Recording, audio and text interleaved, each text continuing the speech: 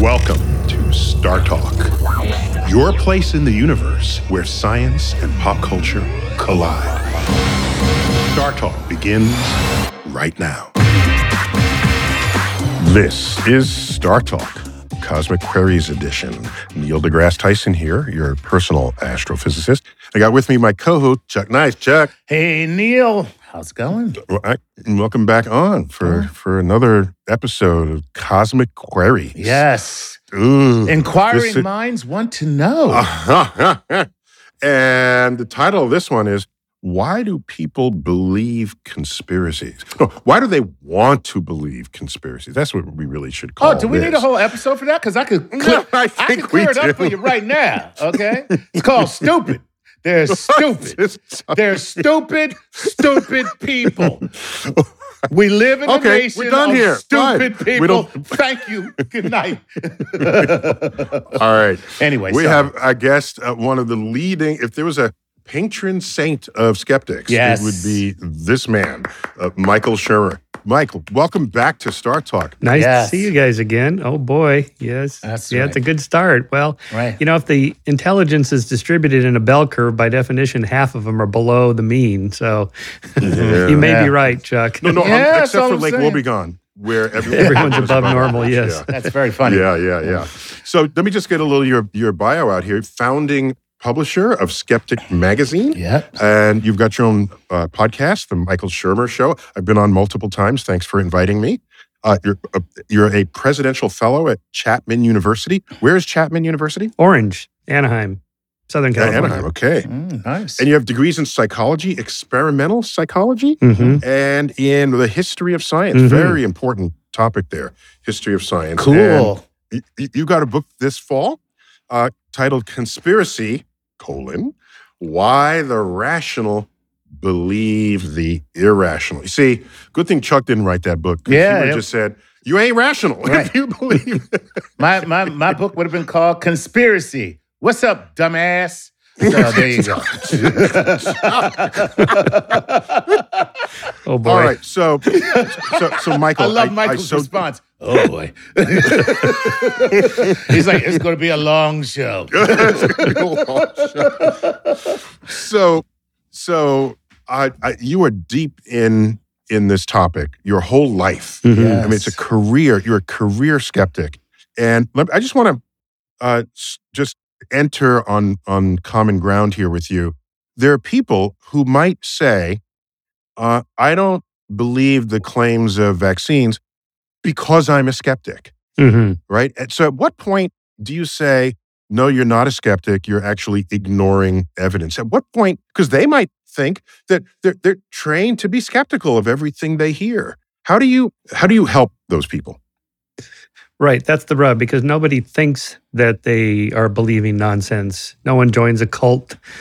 People join groups that they think are good. No one in the history of the world has ever self-identified as a pseudoscientist, going down to their pseudo labs to collect pseudo facts to support their pseudo theories, right? They think they're onto something. And so the question is, what does it mean to be a skeptic? Really, it's following the evidence. And when there's enough evidence to kind of tip the scales into belief, with a small b, in the truth with a small t, when there's a consensus, you can say, yeah, okay, so I'll accept it as provisionally true. I'll be willing to change my mind if the evidence changes, but for now, I accept the Big Bang theory and the theory of evolution, the germ theory of disease. Global warming is real. Vaccines do not cause autism, and are helpful for public health, and so on. So none of these are based on arguments from authority. It's that I know the scientific process works in a way that scientists themselves are competitive and they push each other to higher levels of evidentiary standards. And so by the time it trickles down to me, I'm not a climate scientist, but if most climate scientists tell me that global warming is human caused and real, it's reasonable to accept it because of all the competitive push and pull in the process to get there in the first place, right? So in the case of conspiracies, it's a little bit different because conspiracy theories are ideas about conspiracies, which is defined as two or more people plotting in secret to gain an unfair, illegal, or immoral advantage over somebody else or some other group, and that happens all the time. right? So it's not unreasonable for people to think I'm suspicious that something might be up, because it happens often enough in the real world. Corporate America, corporations, cheat to dodge the regulatory state, or government agencies do things behind our backs. And they don't tell you. Right, right. So there it is. Right. So wait, it's a conspiracy. That brings up a very interesting question for me. Okay, conspiracies are legitimate as conspiracies, but if they are done in secret, then how is it that how can you convince somebody that the secret has been exposed, or that there was no secret to begin with? Right. Well, so you do have to have evidence. So not all conspiracy theories are equal. Which ones have evidence or not? And what would you predict for evidence? So, for example, if WikiLeaks showed millions and millions of classified documents leaked to the public, not one mention of 9/11 as an inside job, not one mention of the hoaxed moon landing and where it was filmed, and no memos about that, or just take your pick. You would expect in a leakage like that, like with the Pentagon Papers, we found out all kinds of things that the government was lying about, but none of them had to do with the moon landing or anything like that. It was like they lied about the Vietnam War. Well, okay, that's not exactly shocking. Governments do lie to their citizens, right? But you would predict if one of these other conspiracy theories that are popular were true, there would be some evidence for it in a leakage like that.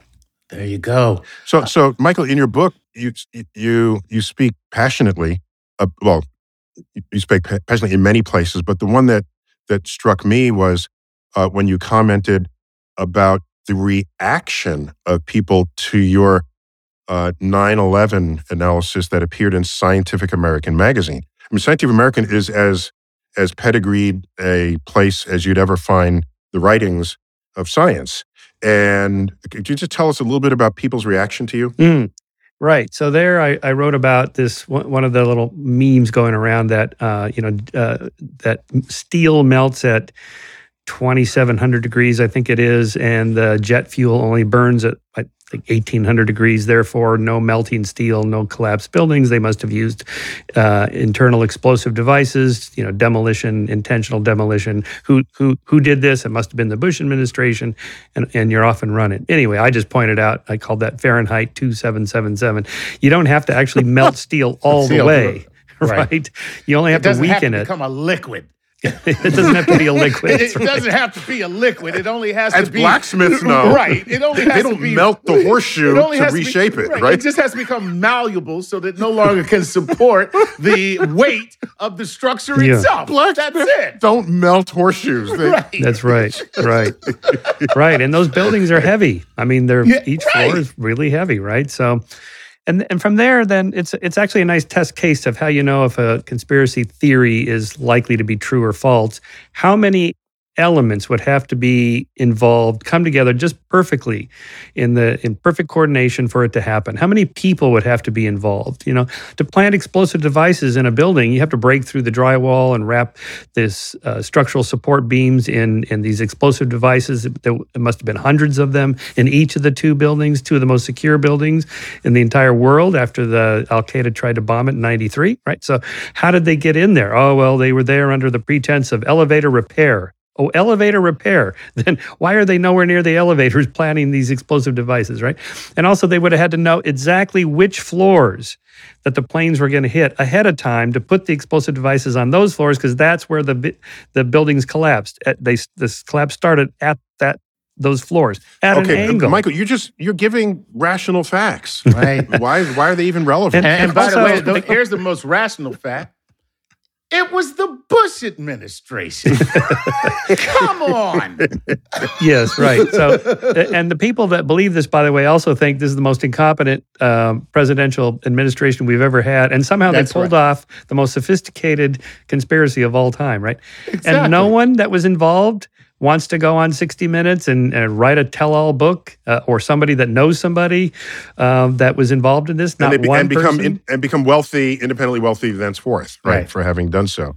Right. Well, let's get to our questions because we know I don't want to ask questions that I know we got people who are asking. So, Chuck, what do you have lined up? All right. So this question for Michael here. This first question. Michael, he looks all comfortable in his chair there. He looks my captain's chair. He looks great. I mean, that's a good chair. Let's see if we can destabilize his chair with these questions. Okay, go.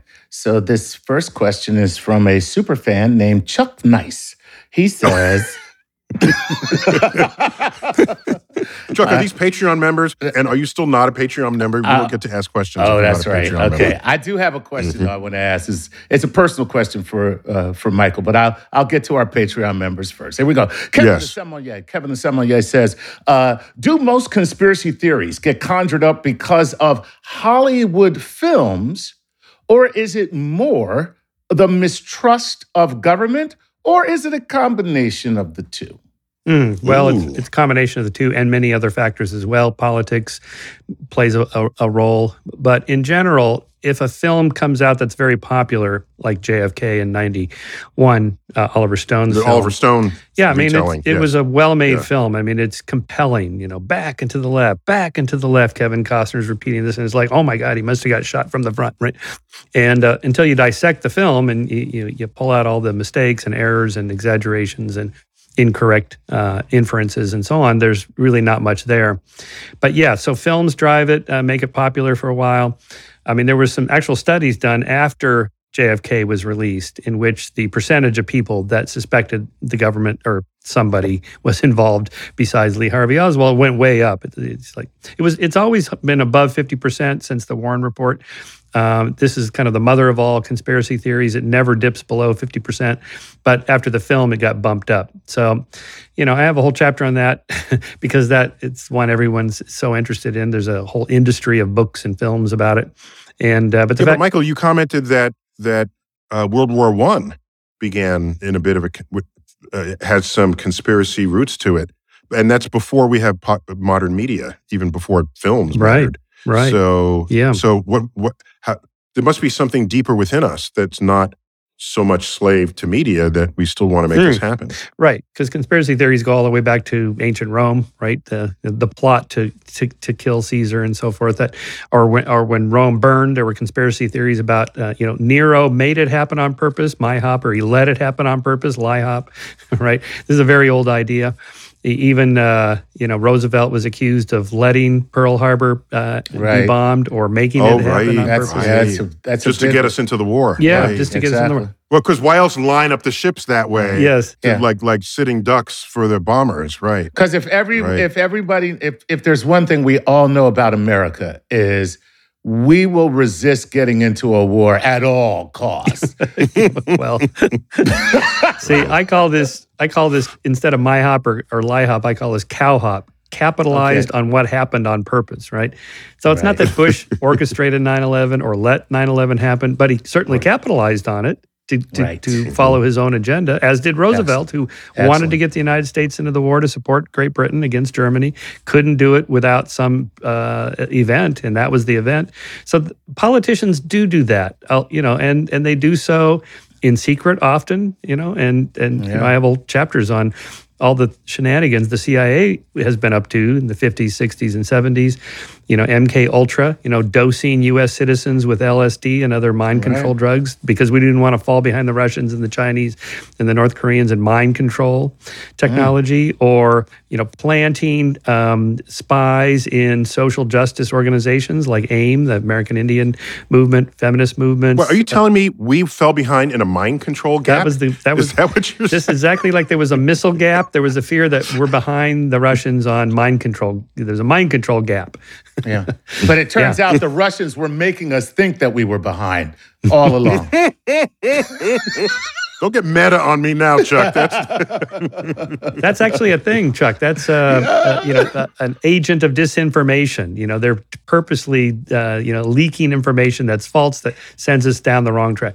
UFOs are subject to that. There's a lot of people that think that the government is very amused by all the talk of UAPs and UFOs because it distracts the public from what they're really doing, whatever that may be. Right. Wow. God. All right, here we go. This is Stephen Sommers. Steven says, greetings, stargazers. Please, what are the top 3 cognitive biases that prevent intelligent people from making intelligent choices? Yeah, so this is the core of the subtitle of your book, where you make the assumption, contrary to Chuck's book that he hasn't written yet, Michael, you are granting the person the power of rational thought, and then posing the question: how does a rational person believe in such a thing? So where does the rationality get driven off the cliff? Mm-hmm. Well, in fact, back to where we started with Chuck's comment about intelligence. In fact, intelligent people are really good at rationalizing beliefs that they hold for non-intelligent reasons. That is to say, most of us believe all sorts of things that we didn't arrive at through evidence and rationality. And smart people are really good at that. The confirmation bias, only seeking confirming evidence for what you already believe and ignoring the disconfirming evidence. The hindsight bias, after something happens, it seems obvious why it happened and we should have known it happened, like the August 9th, 2001 memo from Condoleezza Rice, Al-Qaeda to strike U.S. on U.S. soil. How come the Bush administration didn't do anything about that? Well, because there were 10,000 pieces of intel every week about what Al-Qaeda was up to. And, only after the fact do we go, oh, well, that's the one. We should have known that by the way, let me add, this, but I just want to add, because I come from the universe here, that for the shuttle disasters, right? Once you have the disaster, you then look and find the memo from an engineer about saying they shouldn't launch for those reasons. Right. And for successful launches, you don't engage in that same search, where you might find as many or possibly even more memos that give just the same kind of warning. So but it's very simple. It happens to everybody, probably on a daily basis. Let's just say, for instance, you're about to drive to work and you say, should I take Elm Street or should I take Pine Street? And because you had that thought of the choice between Elm and Pine, you get on Pine Street, it's backed up. You automatically say to yourself, I knew I should have taken Elm Street. You say that. I knew I should have taken Elm Street. Something told me to take Elm Street. No, what you did was you equally weighed both and decided on one. But in hindsight, the other seems like it was your choice, because otherwise, you're just stupid. Exactly right. Right. So hindsight bias sounds pretty pernicious, but the questioner asked, is there a third bias that we'd put at the top of this list? Oh, well, let me just riff on that one more time, because, and by the way, Chuck, Elm Street was one of the streets that the Kennedy, that JFK turned off of into the Dealey Plaza. So interesting you picked that one, huh? I wonder if that was random. He should have turned on Oak Street instead of Elm Street. Yeah, okay. Yeah, right. Exactly. No. Crazy. Actually, Michael, before we get your third bias and before you flesh out what you just said, we're going to take a quick break. And when we come back, more with Michael Shermer. He's got a new book out on conspiracy theories and why rational people might think irrationally about them. We'll be right back on StarTalk.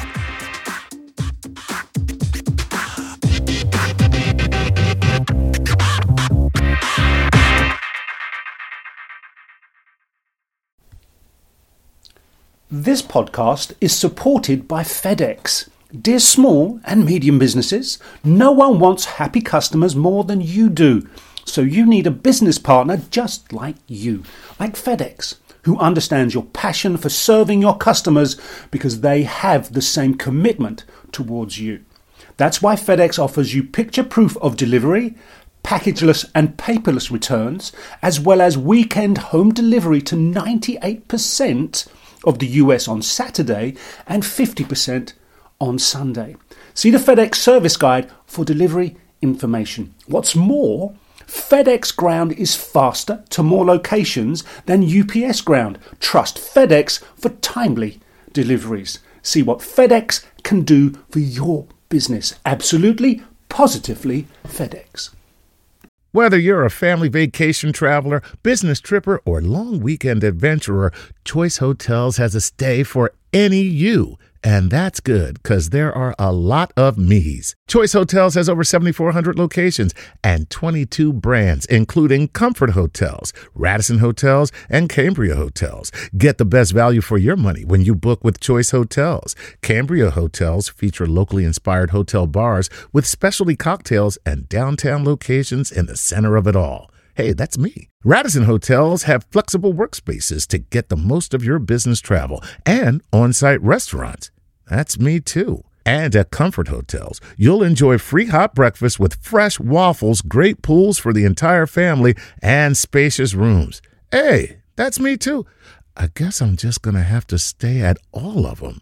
Choice Hotels has a stay for any you. Book direct at choicehotels.com, where travel comes true. I'm Joel Cherico, and I make pottery. You can see my pottery on my website, cosmicmugs.com. Cosmic Mugs, art that lets you taste the universe every day. And I support StarTalk on Patreon. This is StarTalk with Neil deGrasse Tyson.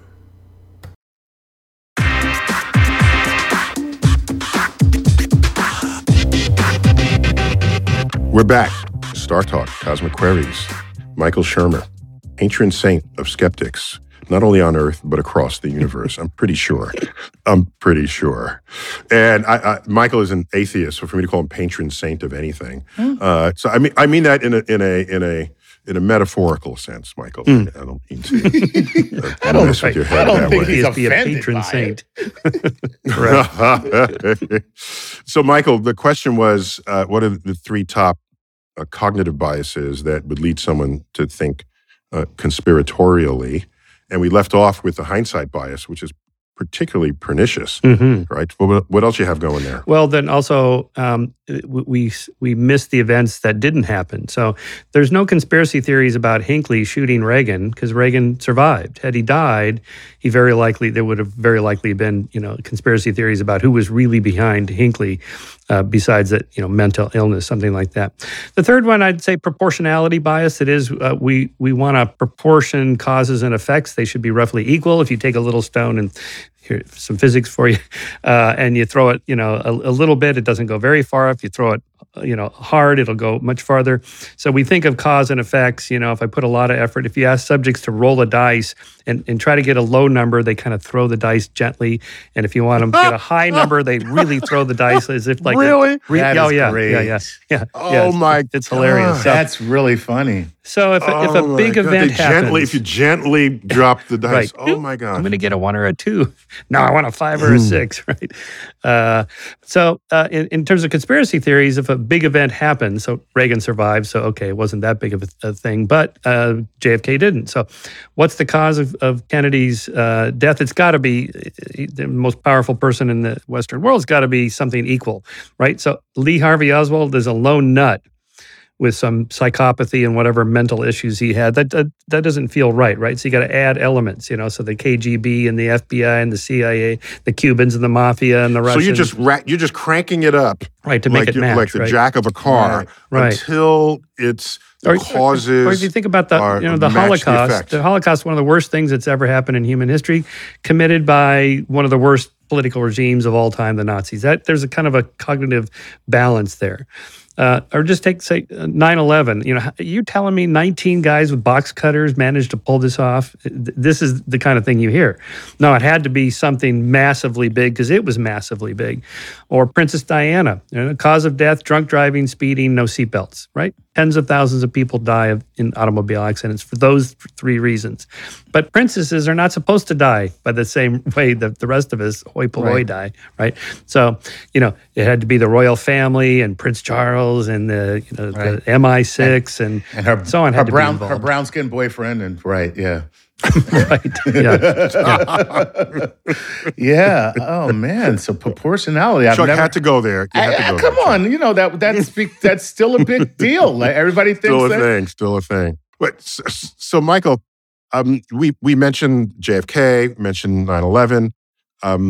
Are there conspiracies, like the mothers of all conspiracies, that we can learn the best lessons from, so that we can then walk away and apply it to our Thanksgiving dinner and any other conversations we we might encounter? Well, let's just take the rigged election conspiracy theory. When please.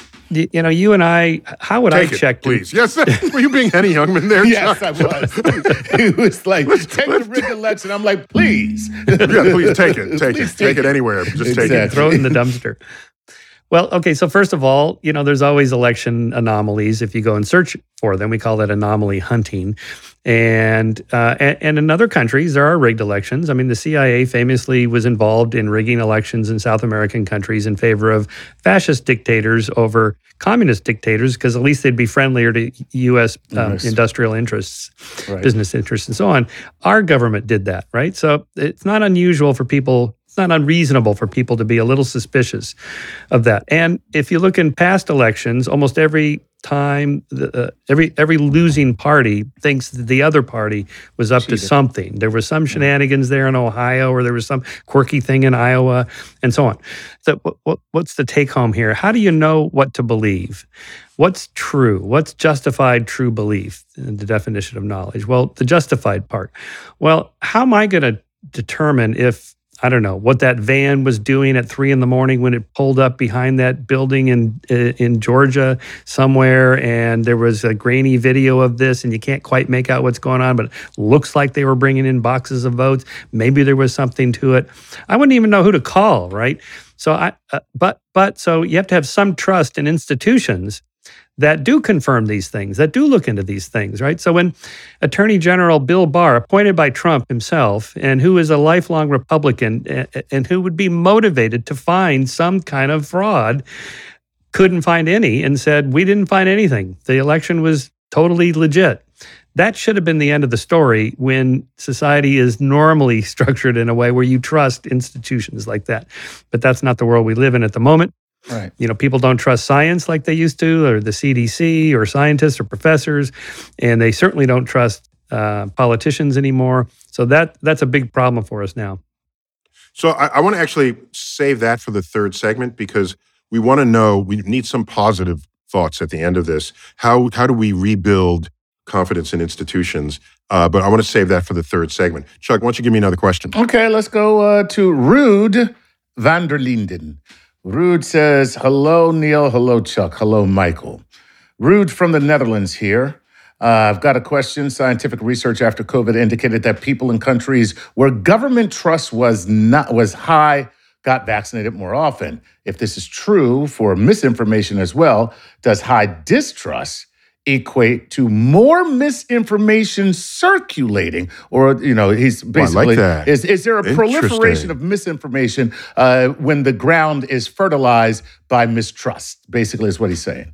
Yeah, indeed it is, right? As the example I just gave, if you don't trust any voting institutions to run a legitimate election, no one's going to believe it. So I am worried about that for 2024. And Chuck, what's a common fertilizer? But, bull poop. Bullshit. I'm sorry. I didn't mean, I said it. I'm sorry. That's actually a good. You said fertilizer. I said fertilizer, right. Yeah. However, I mean, that just begs the question then, why don't I believe, like if you're talking about an election, why don't I believe that it was rigged when my guy won if the whole thing is crap to begin with? So if you don't trust the institutions, that means the institution of elections are rotten. So very important question there. They're rotten. Yeah. And this is I only complain about the umps when they're right, when they call a strike against my team. Against my team, right. Yeah, right, that's called the my side bias. It's certainly quite strong. We notice Damn, Michael has names for a lot of these biases. Man, it is so great to put names to this stuff. I wish I was that fluent. Man, that's my side bias. You cosmologists and astrophysicists, you're not the only one to have cool names. I know. So the my side and every bias. Sporting fan, the my side probably can admit to my side bias, even though they don't want to. But so what normally happens, though, in previous elections is that after a while, the losing side drops the conspiracy conspiracy theory and they start focusing on the next election. This is unusual what we're going through now, where Trump has kept it alive, and only because he still has some political pull in the GOP is anybody saying that there's anything to it. We know from the January 6th hearings that none of the top people believed the rigged election. They believed Barr. When Barr said there was nothing to it, then that was it. But it's... Yeah, but wouldn't the conspiracy be Barr has been bought out, or there is a conspiracy theory about that. Just to maintain the thought, you have to keep going at That's right. Conflicting data. That's right. Yeah. All right. Well, this is Cicero Artefon, and Cicero Artefon. What a name! My gosh! Right? No, right? that's the name of an artist in the Louvre or something. Right, exactly. Just that's not anybody's real name. This afternoon we shall be surveying the works of Cicero Artefon. Yes. All right. The very first artist to take Cubism and Impressionism and put them together. All right, here we go. That's a good conspiracy theory. Isn't that great? Oh, by the way, just a quick thing. I had an occasion to have a chat with Rob Reiner recently, Meathead from All in the Family. Yeah. Anyway, so I don't know if he did this. He had an idea. It was brilliant. He said he imagined that he was going to make a movie where there's this big institution with big columns on it and stairs that lead up to it, and it's just called They. That's funny. Mm-hmm. And so say, well, they say that, really? And then you go in there and there's this whole set of committees and the typewriter's going away and out comes a statement. They say that what goes up must come down. And it's the place where they communicate with the rest of us. I thought that was a cute idea. That's pretty funny, actually. That's pretty funny. I like it. Yeah. All right. Okay, so what else you got? Cicero Artefon says, hi, Dr. Tyson. Hi, Dr. Shermer. And hello, Lord Nice. Cicero from Toronto, Canada here. What kind of questions should I make when I'm dealing with a situation that I would like to avoid being biased on an issue? So how do we self-assess to make sure that we are not falling prey to all these wonderful biases that you have pointed out to us? Yeah, the mirror. Yeah, because if like you said, Michael, if you think you're rational, like you said, no one ever said, I'm going to my pseudoscience lab to find pseudoscience results so that I can be a pseudoscience. No one says that. So how do you self-check? Yeah. That might be impossible at some level. Well, it's not impossible because it does happen. We know that scientists are subject to all these same biases, but they can't let themselves get away with it because their colleagues will call them out on it, right? So you have to think, if I was reading my paper here or my research as a critic, what errors would I find? What mistakes of reasoning would I see that I personally can't see? So you have to kind of mind read. You have to put yourself in somebody else's, a critic's shoes. You also have to check your ego at the door. Right. Or just have my mother as your mother. Don't worry. She will tell you all the stuff you did wrong. And every single place you failed. Chuck has continued his therapy sessions into StarTalk programming. Yes, I have. Just so you know. So you have issues with your mother, Chuck. Okay, this is interesting. Yeah, it's a whole other thing. Yeah, just don't egg him on, Michael. Just I'll tell you what you should do, Chuck. You should go to your local Scientology center and tell them this while you're holding the little cans doing the e-meter readings and tell them about your mother. They'll have a course for you to take. It's only $10,000. I love it. Mm-hmm. It's only $10,000. Okay, that's a yeah. What a bargain. Okay, a couple other questions you can ask yourself, like, what would it take to change my mind? Because almost nobody tries to kind of falsify their own beliefs. It's almost impossible to do. People find a pattern and then they search evidence to fit it. Michael, I'm in complete agreement with that. I've attempted that in a few cases, and it really puts people back on their heels without you coming across as being aggressive, right? If you just say, and what they're quick to say, well, what would change your mind? Right. But I don't go into that question unless I have an entire litany of things that would change my mind. So there's research by a psychologist, Peter Wasson. So this is one of the Wasson tests. So if you give subjects like a series of numbers, like 2, 4, 6, what is the rule?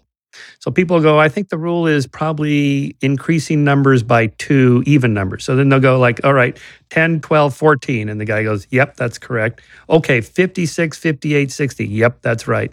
And then they'll go, well, that's it. That's the rule. And it's like, no, that's not the rule. And no one ever says like, well, 1, 7, 13. And the rule is something very simple, just increasing numbers. That's it. A sequence of, right? But no one tries to falsify it. They go, well, I think I figured it out. It's 2, 4, 6, so it's increasing even numbers by 2. That's the rule. Why didn't you ask some other sequence just to see if that would violate the rule? And so Watson's conclusion is we only try to confirm our hypotheses. It's very difficult to get people to try to falsify their hypotheses, and this is what you have to do. Okay. Wow. I like that. I like that. That's tremendous. I mean, that's an exercise I don't think many people are going to want to engage in.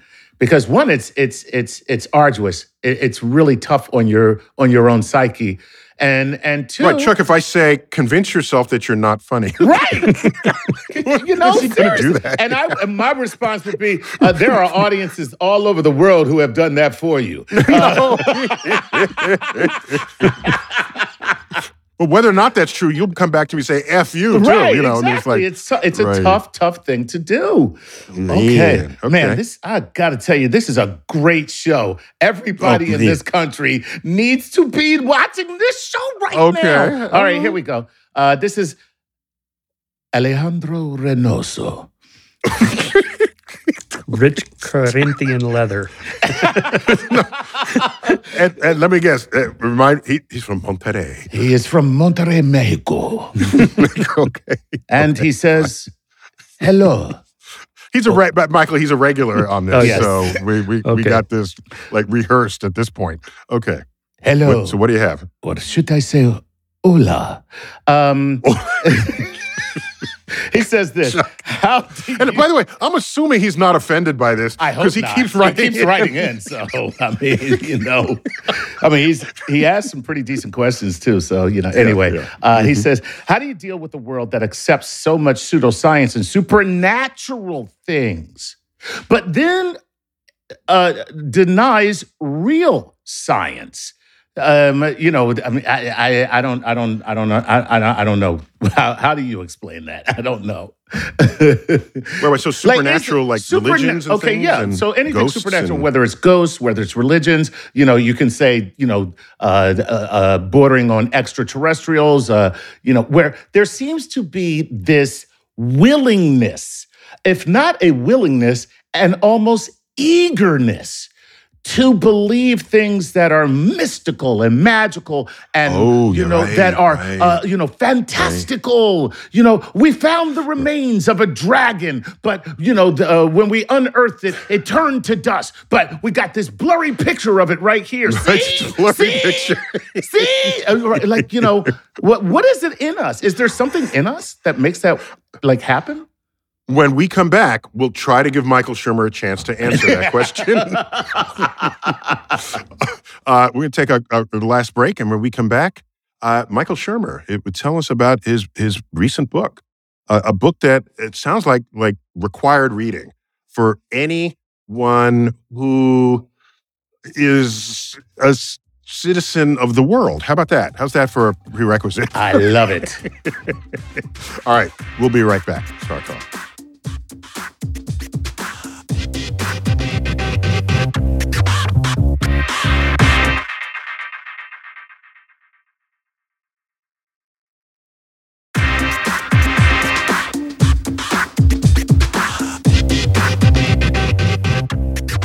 We're back, StarTalk Cosmic Queries. We've got longtime friend and someone I deeply admire, Michael Shermer, who's, as I've said, the patron saint of skeptics on Earth and across the universe. And I've confirmed that, Michael. You can put that on your resume, I think. Of course, I got Chuck Nice. Chuck, we can find you on social media. Yes, sir. Chuck Nice Comic. You're there. Yes, sir. And, thank you. And Michael, share with me briefly your social media footprint. Oh, well, on Twitter, Michael Shermer, and michaelshermer.com for my webpage, skeptic.com for the magazine. Here's what the magazine looks like. Skeptic available for those in bookstores. Who watch and it. Skeptic.com and so on. Yeah, that's it. That's right. It's in well-stocked bookstores that have sort of periodicals in them. You can find it there. And I think Barnes & Noble's among them even. So we left off, I think, a very important question, Michael. There are people who just simply embrace mysteries and the unknown. Mm-hmm. And are you taking this away from them? Are you just a curmudgeon and you're no fun? I want there to be dragons. I want the aliens to have come. I want all of this. Mm-hmm. Why are you taking away my fantasies? Well, first of all, doesn't the truth still matter? I think so. And, 500 years ago, everybody believed pretty much the entire world was ruled by demons and gods and angels and so forth and witches. And I call it the witch theory of causality. Everything was caused by witches of some sort or another, demons and so on. And, diseases, accidents, storms, droughts, starvation, it all had supernatural explanations. And we didn't lose anything by getting rid of most of those. There's still mysteries to be solved, and here is where the mind fills in the gap with something. The God of the gaps argument, it's God. Or in the case of conspiracies, if it's a big event, like no one has a conspiracy theory about the yearly flu epidemic that sweeps around the world, right? But if it's something huge like COVID-19 or, the AIDS epidemic, for a while that was thought to be, targeting the Black communities or the gay communities, by the CIA, that kind of thing, because of Tuskegee and other, kind of shenanigans the CIA was up to, dosing American citizens with mind control drugs, as I mentioned. If the CIA could do that, maybe they planted AIDS in inner city. But no one has conspiracy theories like that for, again, the flu or, antibiotics. Why are there no antibiotic skeptics like there are vaccine skeptics, right? It just depends on the effects, and the bigger the effect, the more likely it is you're going to get some kind of extra causal vector thrown in there, a secret conspiracy, a cabal, it was the demons, it was Satan, something like that. So it's a causal explanation. We want explanations for things. It's, uncertainty is uncomfortable. And, as discombobulating as it might be to think that there's 12 people called the Illuminati running the world and doing a crappy job of it, it's even more discombobulating to think that... crappy job of it? It's even more disconcerting to think that nobody's running the world. Nobody's in charge. It's just mostly chaos and complexity, emergent properties. Why is inflation going up? Well, this guy says this and this economist says that. Who knows? Right? It's, it's like, what? You mean no one's running the show? It's just us? Yeah. And well, I'm sure you have a term for this, but because we have to blame somebody or something. Okay, what's your term for that? Well, yeah, I don't think I have a term for that. The blame game. Yeah, okay, how about that? Well, actually, there is one, so I call this agenticity or intentional, the kind of hyper agency detection. That is, we tend to see patterns in random noise and infuse those patterns with agency. There's somebody behind the scenes making that happen, right?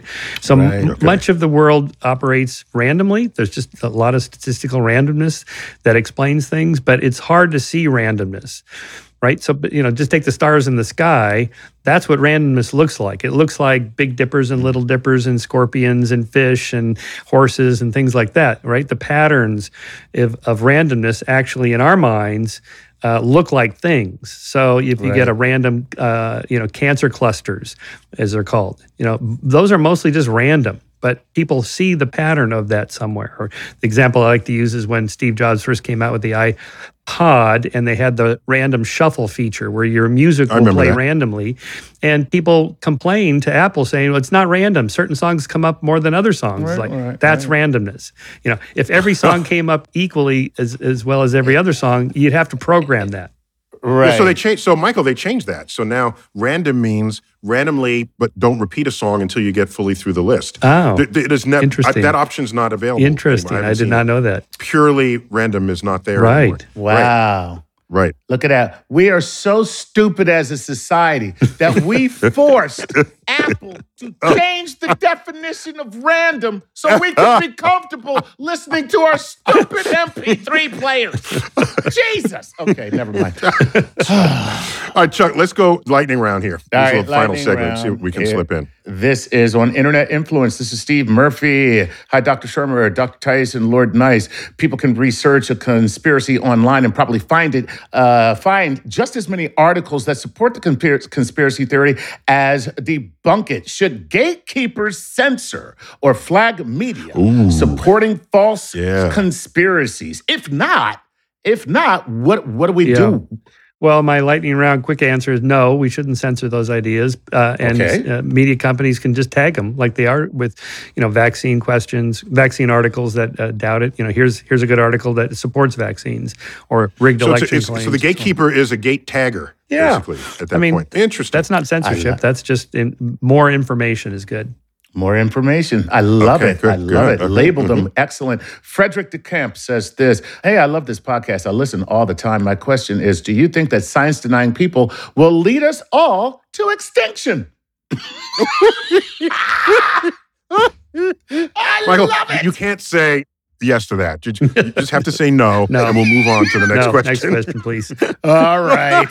I don't believe you believe that, Michael. I know, right? Part of me says he's packing up. Yeah. He's stockpiling food in his basement. Just in case. So, Michael, just to give a little seriousness to the question, generally in my public rhetoric, I say that I don't mind what people think anything. The problem comes about if such people rise to power over laws, legislation, and influence governments in society. So what do you do if such a person gains a following and then they get elected and they do have such power? Mm-hmm. Well, that's why you should vote, right? This is why we should have a voice in a democracy like that. That's all we can do, and try to keep people like that out of power. In a free society, they can have they have their own podcast, or like an Alex Jones type person. He's unlikely to be the lead anchor on ABC News, right? So there are those gatekeepers keep people like that out for a good reason. They're not following the rules of rationality and fact checking and editing that journalism has. So, or in politics, hopefully, but our political system is it's not perfect. So those kind of people do occasionally get into positions of power, but not often. And as much as it's fun to pound on Trump, he's not president anymore. Biden's in there. So however bad you think it was, January 6th and so on, we still had a peaceful transfer of power, and things are still going along like they usually do. Right. Okay. Wow. For now. For now, yes. Right. Well, right. I'm not prophetic. Right. All right. Chuck, keep it coming. Here we go. This is Connor Holm. Connor Holm says, "Hi, Neil. Hi, Michael. Hi, Chuck." I'm going to condense his question. Sorry, Connor. Is there any correlation between education and not believing in science? I've found that my undergraduate degree taught me how to determine a source's credibility, while my graduate degree taught me how to better understand the actual science and its significance. So clearly he what do the data show, Michael? Yeah. So like high school, there's a whole section in your book on this. So why don't you just tell us where you went there? Yeah, so education does attenuate belief in conspiracy theories and pseudoscience and things like that. Wait, attenuate is an SAT word? Michael. It reduces the amount of superstitious thinking. Thank you. Okay. Let's put it that way. And other irrationalities, but not as much as you might think, right? So having a graduate degree is better than having a BA, and having a bachelor's degree is better than having just a high school diploma in terms of the kinds of things you would believe that turn out to be nonsense. But not that significantly. As I mentioned, smart people are also really good at rationalizing beliefs they hold for non-smart reasons. And, smart people are subject to the my side bias, the confirmation bias, the hindsight bias, and so on, just like everybody else. So it helps, but it's not a cure-all. Okay. And All so is there any understanding as to why it's not? Should we teach different things in school, for example? Well, in terms of science education, yes. Of course, you know this, Neil, that it's teaching how scientists think is just as important as scientific facts. Of course, yes. You remember that study showing that some significant percentage of Harvard grads couldn't explain why we have seasons. They thought it was how close the Earth is to the sun, right? How did they get through Harvard without knowing something basic like it's probably online. It's a short educational video called A Private Universe.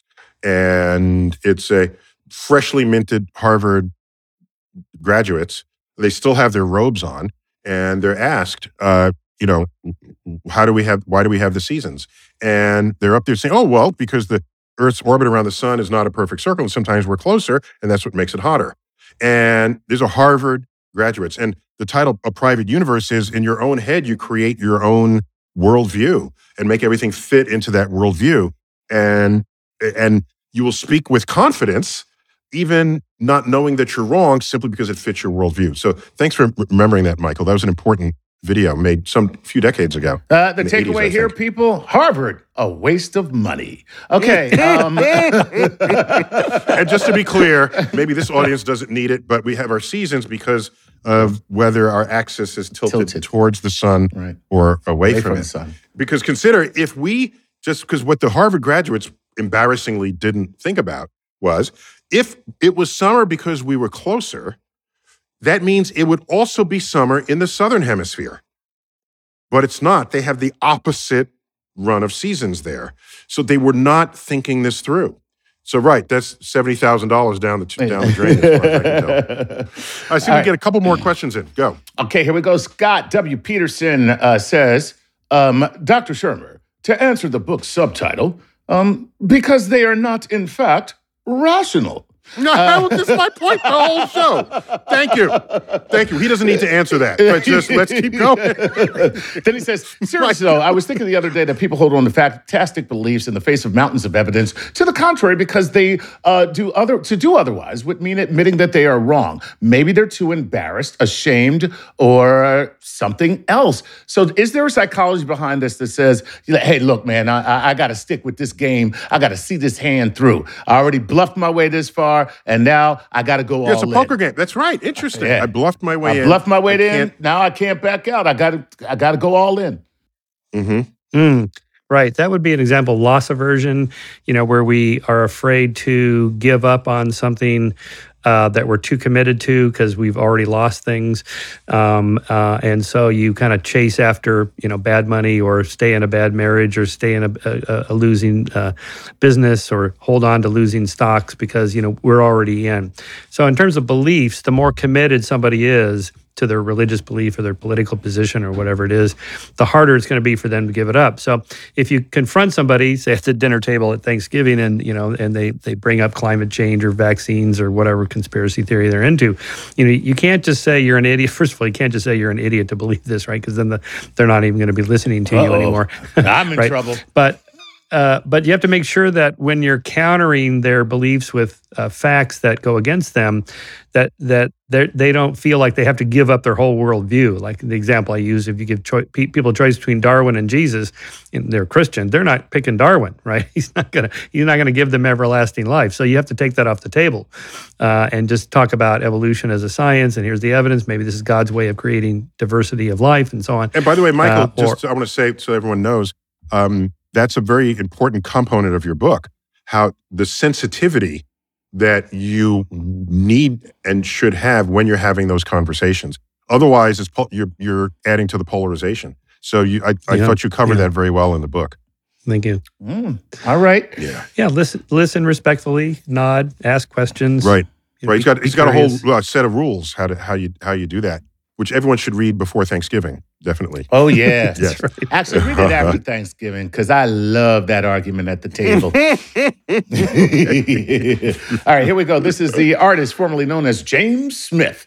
He says, hello, all. This is James from Indianapolis here. So, Dr. Shermer, what do you have to say to those flat earthers out there? Do you think that people just follow the skeptic train right down the skeptic hole of misinformation? Is there such a thing as misskepticism? In other words, are people sometimes skeptics to a fault? Thank you. Have a great day. I mean, you have to believe things just to get out of bed and get out the door. That the society's going to function, my car's going to start, the money's still in the bank. We make assumptions about the world that otherwise you couldn't function. And we do that for the most part, I think, with science. Most people accept most of what scientists tell them without themselves knowing much about it. It's only when it bumps up against, again, like a religious belief. I don't know about that evolution thing because do I have to be an atheist to accept evolution? Because I don't want to be an atheist, something like that. Right. Or, if you're talking to a climate denier or climate skeptic, I find myself usually all of a sudden we're talking about free market capitalism and the American way of life. And it's like, how did we get from CO2 gases to capitalism? Mm-hmm. Because that's what they're really concerned about. Right. Like, if this is true, then do I have to give up this other stuff I believe? Absolutely. Oh, man, that's just great. Very sensitive. Okay. I like that. Guys, I think we're out of time. Oh, this show is so so good. It can't be out of time. I can't be out of time. No, We'll leave him wanting more, We I guess. No, you could buy his book. Buy the man's book. That's a no-brainer, and everybody who Okay. hears this better go get this book. I mean, The conspiracy and the subtitle, Why Rational People Believe the Irrational. Did I get that right? Why? Here it is. Why the rational believe the irrational. There you go. Right. All right, guys. Michael, it's been a delight to have you back on. All right, boys. Thanks for thinking of Nice to us see you on this guys book again. tour. And the publisher is Oh, Johns Hopkins University Press. Johns Hopkins University Press. Good one. All right, guys. Let's hope for a more skeptical future so that civilization can survive itself, where we all have doubts, and but with folks like Michael Shermer running around, maybe there's some hope. I would say, Mike, always good to have you. Chuck, always good to have you too, dude. Always a pleasure, man. All right, Neil deGrasse Tyson here for StarTalk Cosmic Queries. As always, keep looking.